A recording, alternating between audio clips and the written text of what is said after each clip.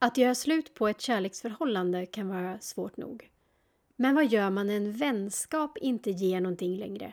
När man snarare är ganska trött på att ha kontakt med en viss person. Kan man verkligen göra slut med en vän?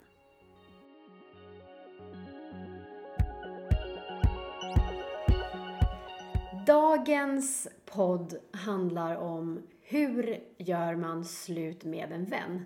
Och med mig som gäst idag så har vi Lotta. Hej Lotta! Hej Maris! Och Lotta är etnolog. Så jag tänker att Lotta om någon är väl ändå duktig på att veta hur man ska hantera människor och mänskliga relationer. Etnolog och också människa. Ja, just det. Och vän. Och vän. Ja. Vi kastar oss rakt på den svåra frågan som jag tycker ligger grunden till allt det här. Är det en skillnad mellan en kompis och en vän? Jag gör skillnad på kompis, vän och bekanta. Och bekanta kan man ju skita i för de är så långt ut liksom. Men för mig så är en vän någon som jag kan lita på och anförtro mig åt. På ett djupare plan än en kompis. Och jag tänker också att kompisar har man kanske ett lite lösare relation till. Man kanske inte hörs lika ofta. Man kanske faktiskt inte blir upprörd eller så djupt berörd av någonting som en kompis gör. För man har inte investerat så mycket i den relationen. Nej, de kommer och går lite på ett annat sätt. Man kan ha kompisar som man umgås ganska mycket med en period. Och sen så händer någonting i livet som man umgås med andra kompisar en period. Och det behöver inte betyda att man inte är kompis med det första gänget. Men att det kan vara liksom, att det går upp och ner i umgänget. Och då är det ingen biggie om det är någon som glider iväg liksom. För om man har känt varandra i många år och sen kanske inte har så mycket gemensamt, då kan ju den kompis eller den vännen sömlöst gå över till att bli kompis istället. Det är sant, men jag tänker också en friendzone. Ja, fast jag kan tycka det finns vänner. Jag har personer i mitt liv som är vänner, men som jag inte har så mycket gemensamt med, men som är som en riktigt skön gammal kudde. Att de är alltid bra. Man kan alltid ha ett bra snack med dem, även om vi inte kanske på pappret har någonting gemensamt. Nej, och det kan ju också vara, jag har ju barndomsvänner som jag träffar kanske vartannat år eller sådär. Så jag tänker att det är bra att vi har börjat med att särskilja det. Därför att det är ju oftast de här personerna som bara glider iväg. Det kanske är människor som man är kompis med. Och de behöver man inte konfrontera med att göra slut. Så jag tänker att för definitionens skull så fokuserar vi i det här avsnittet på de här människorna som man har en lite närmare relation med, som är vänner. Min andra fråga blir ju då, behöver man göra slut med en vän? Kan man inte bara sluta höra av sig? Jo, det är klart man kan. Men om man vill vara en bra person så kanske man inte ska göra det. Men ofta, alltså vi är ju ganska konflikträdda. Så att det känns säkert som enklare att bara sluta höra av sig än att ta ett snack och säga att hörru du, jag känner så här. För det kan ju uppstå att man då får ett behov av att avsluta en vänskap genom att de suger för mycket energi. Precis. Eller att någonting specifikt har hänt. För jag tänker de här som bara avstannar, de stör man sig ju inte på. Men behovet av att göra slut med en människa, göra slut med en vän, uppstår ju för att jag tror så här, att man går runt och stör sig så mycket på den personen. Eller den konflikten man har med den personen. Ja, alltså vi har ju också olika gränser för när vi känner oss kränkta. Jag är inte superlätt kränkt, men jag har blivit kränkt av en vän. Och vi är fortfarande vänner, men det är inte som förut. Nej. För att den personen kränkte mig, gjorde mig väldigt ledsen och kan inte, och det kan ju hända, men den personen kan inte själv inse att han kränkte mig. Okej. Och du kan inte sluta se det eller sluta tänka på det? Nej, uppenbarligen inte eftersom det är flera år sedan. Ja. Vi har pratat om det. Vi har diskuterat det. Men han kan inte inse att han har gjort något fel. Liksom, eller att han har kränkt mig. Har du övervägt att göra slut då? Ja, jag har övervägt det. Vad har stoppat dig? En förståelse för att han inte mådde så bra då. Han var inte på en bra plats i livet när det här hände. Så att jag har förståelse för att han inte betedde sig riktigt tipptopp.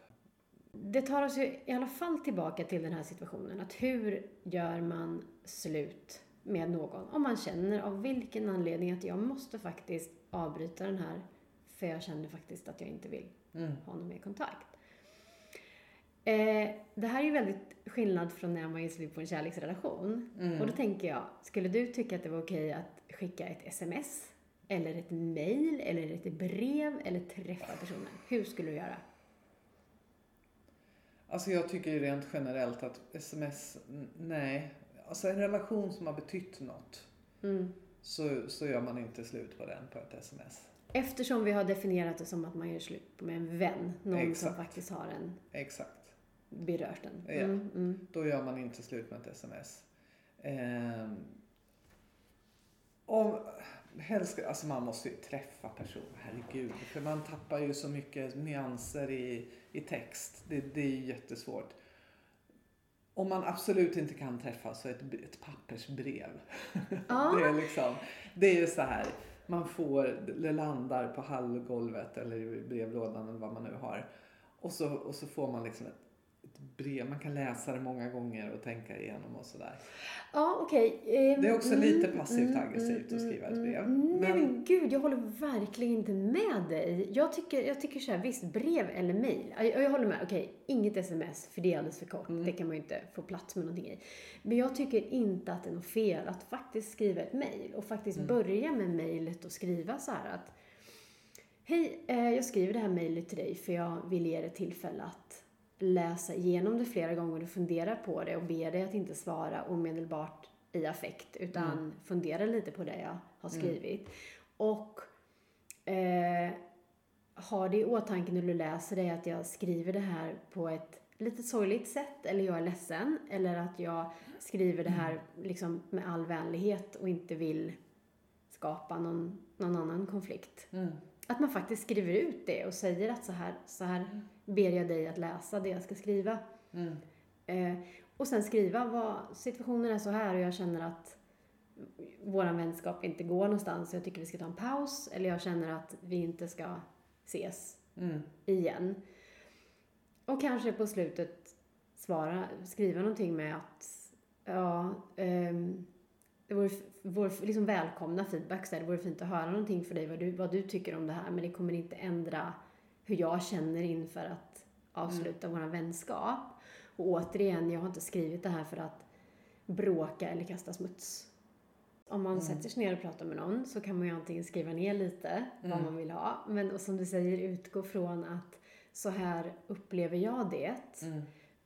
Men man måste ju vara beredd på att den person som läser det där, om du skulle mejla till mig och bara, hej jag känner att det är för mycket draman med dig, med män och jobb och hälsa och nu har du dessutom sönder en vas som jag tycker om. Det här hände precis innan vi twittrade, eller innan vi poddade så jag är lite nervös.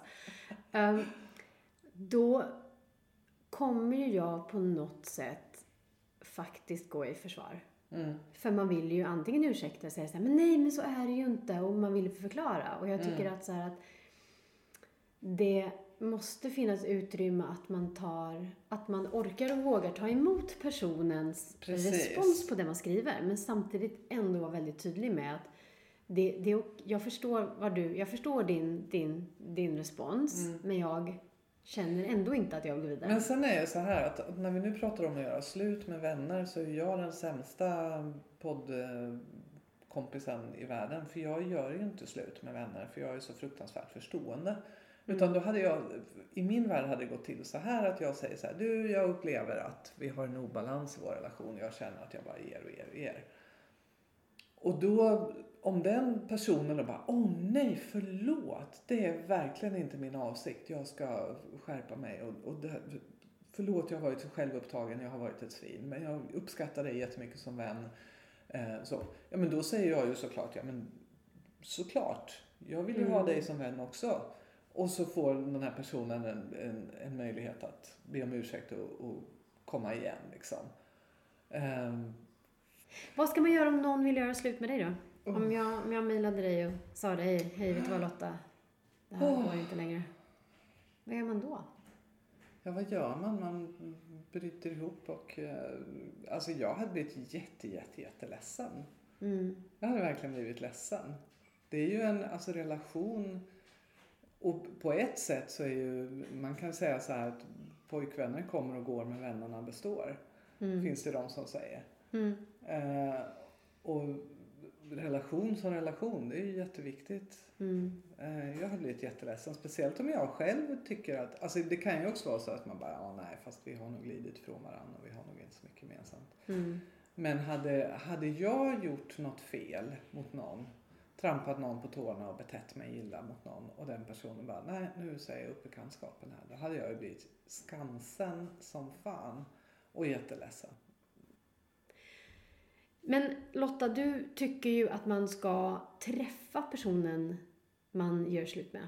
Vännen man gör slut med. Hur skulle du säga att ett sånt samtal går till väga? För det kan jag säga att det är på telefon i alla fall då. Så att det är någonting att man pratar med personen. Nej, men jag hade utgått från mig själv. Att jag upplever så här. Jag hade inte gått in i någon sån här, du beter dig på det här sättet. Eller man kan ju säga så här, när du gjorde så här. När det här hände, när du gjorde så här. Så upplevde jag. För att gå in i så här, du är sån och du gör det och så här, det leder ingen vart. Utan man får bara tala om att jag blev besviken när du sa så. Jag kände mig sviken och kränkt när du sa så. Och jag har försökt att komma över det, men jag har inte lyckats. Så att jag känner att jag inte vill fortsätta vara vän med dig. Och så lägger man det hos sig själv. Man tar upp den andra personens beteende, om det nu är det hänger på. Och så lägger man det hos att det här är min upplevelse. Liksom.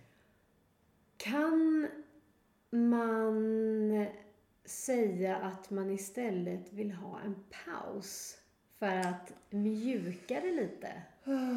Jag behöver en paus från våran vänskapsrelation. Jag tycker pauser är svåra. Ja, det kan man kanske. Men jag tycker pauser är svåra. Jag tycker att det är...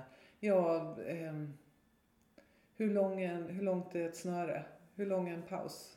Men det kan man också säga. För jag tänker att om man då tycker att det är väldigt brutalt att säga att jag vill aldrig mer höra av dig. Man kan säga jag behöver en paus från våran vänskapsrelation på ett år.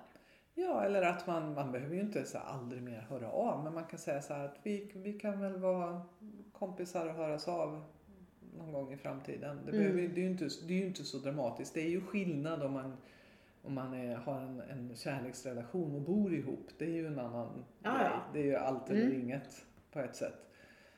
Men en vänskap, då kan man kan ju säga det. Nej, men jag vill ta ett steg tillbaka, vi kan vara kompisar och så hörs vi om vi känner för det längre fram. Så kan man ju såklart säga. Jag menar, det måste ju vara en oerhörd kränkning som gör att man säger jag vill aldrig mer se dig. Ja, det är sant. Jag tyckte ditt uttryck var väldigt bra. Att vi kan ta ett steg tillbaka, vi kan höra oss av. Vi har också den digitala aspekten. Det här med avföljningar. Och på något sätt så du drar lite efter andan.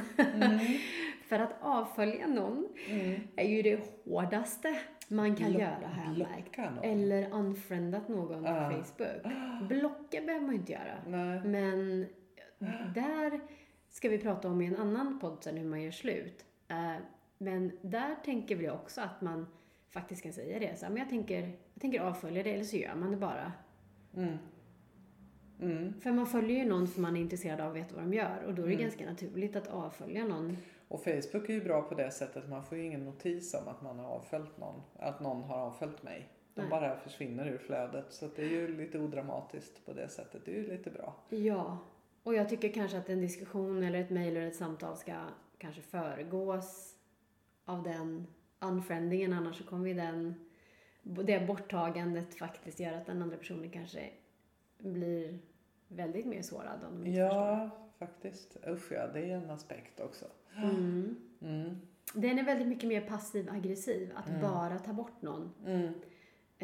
Det är väl därför det kan ibland när man gör slut med någon i en kärleksrelation, det kan kännas väldigt, väldigt hårt om man inte ens diskuterat det och exet då bara avföljer. För det är så väldigt tydligt. Jag är inte intresserad av att veta vad du gör längre. Nej, och du får inte veta vad jag gör. Beroende på, nej precis, om man inte kan följa tillbaka så. Så det är väl en annan aspekt av med att göra slut med en vän. Ja. Så jag tänker, för att sammanfatta då. Man gör skillnad på, eller vi gör i alla fall skillnad på en kompis och en vän. Ska man göra slut kan man göra det via mail eller via samtal. Man ska alltid utgå från sig själv och veta innan vad man vill och vad man behöver och inte anklaga den andra personen. Är det en konflikt som har hänt så tycker vi väl att det är värt att ta upp den till diskussion först och se om man faktiskt kan hitta en lösning. Och i de situationer där det inte går så kan man säga att, som du nyss sa, att jag vill gärna att vi tar ett steg tillbaka, vi kan höras ibland, men Precis. nu omdefinierar vi den relation vi har. Och kanske utifrån det så kanske allting bara rinner ut i sanden ändå, för det. Jo, men det är såklart. Och vill man vara en bra människa så ska man inte ghosta någon eller unfrienda någon utan att säga något. Nej, för det brukar ju bli lite tyngre att gå och bära på när man ghostar någon när man bara gör ett clean break. Men jag hoppas att du som har lyssnat har fått lite mera tips på hur man gör slut med en vän och på ett schysst och rakt och kommunikativt sätt kan avsluta en vänskapsrelation och faktiskt bli lite lättare om hjärtat och inte gå och dras med den längre. Tack så mycket Lotta för att du varit här. Tack för att jag fick komma. Tack för att du har lyssnat till Hur-podden med mig Maria. Om du själv har en fundering på hur man bör göra någonting eller tänka runt en viss sak eller hur någonting går till, så är du välkommen att mejla in din fråga. Du hittar kontaktuppgifter i show notes och givetvis är din fråga anonym.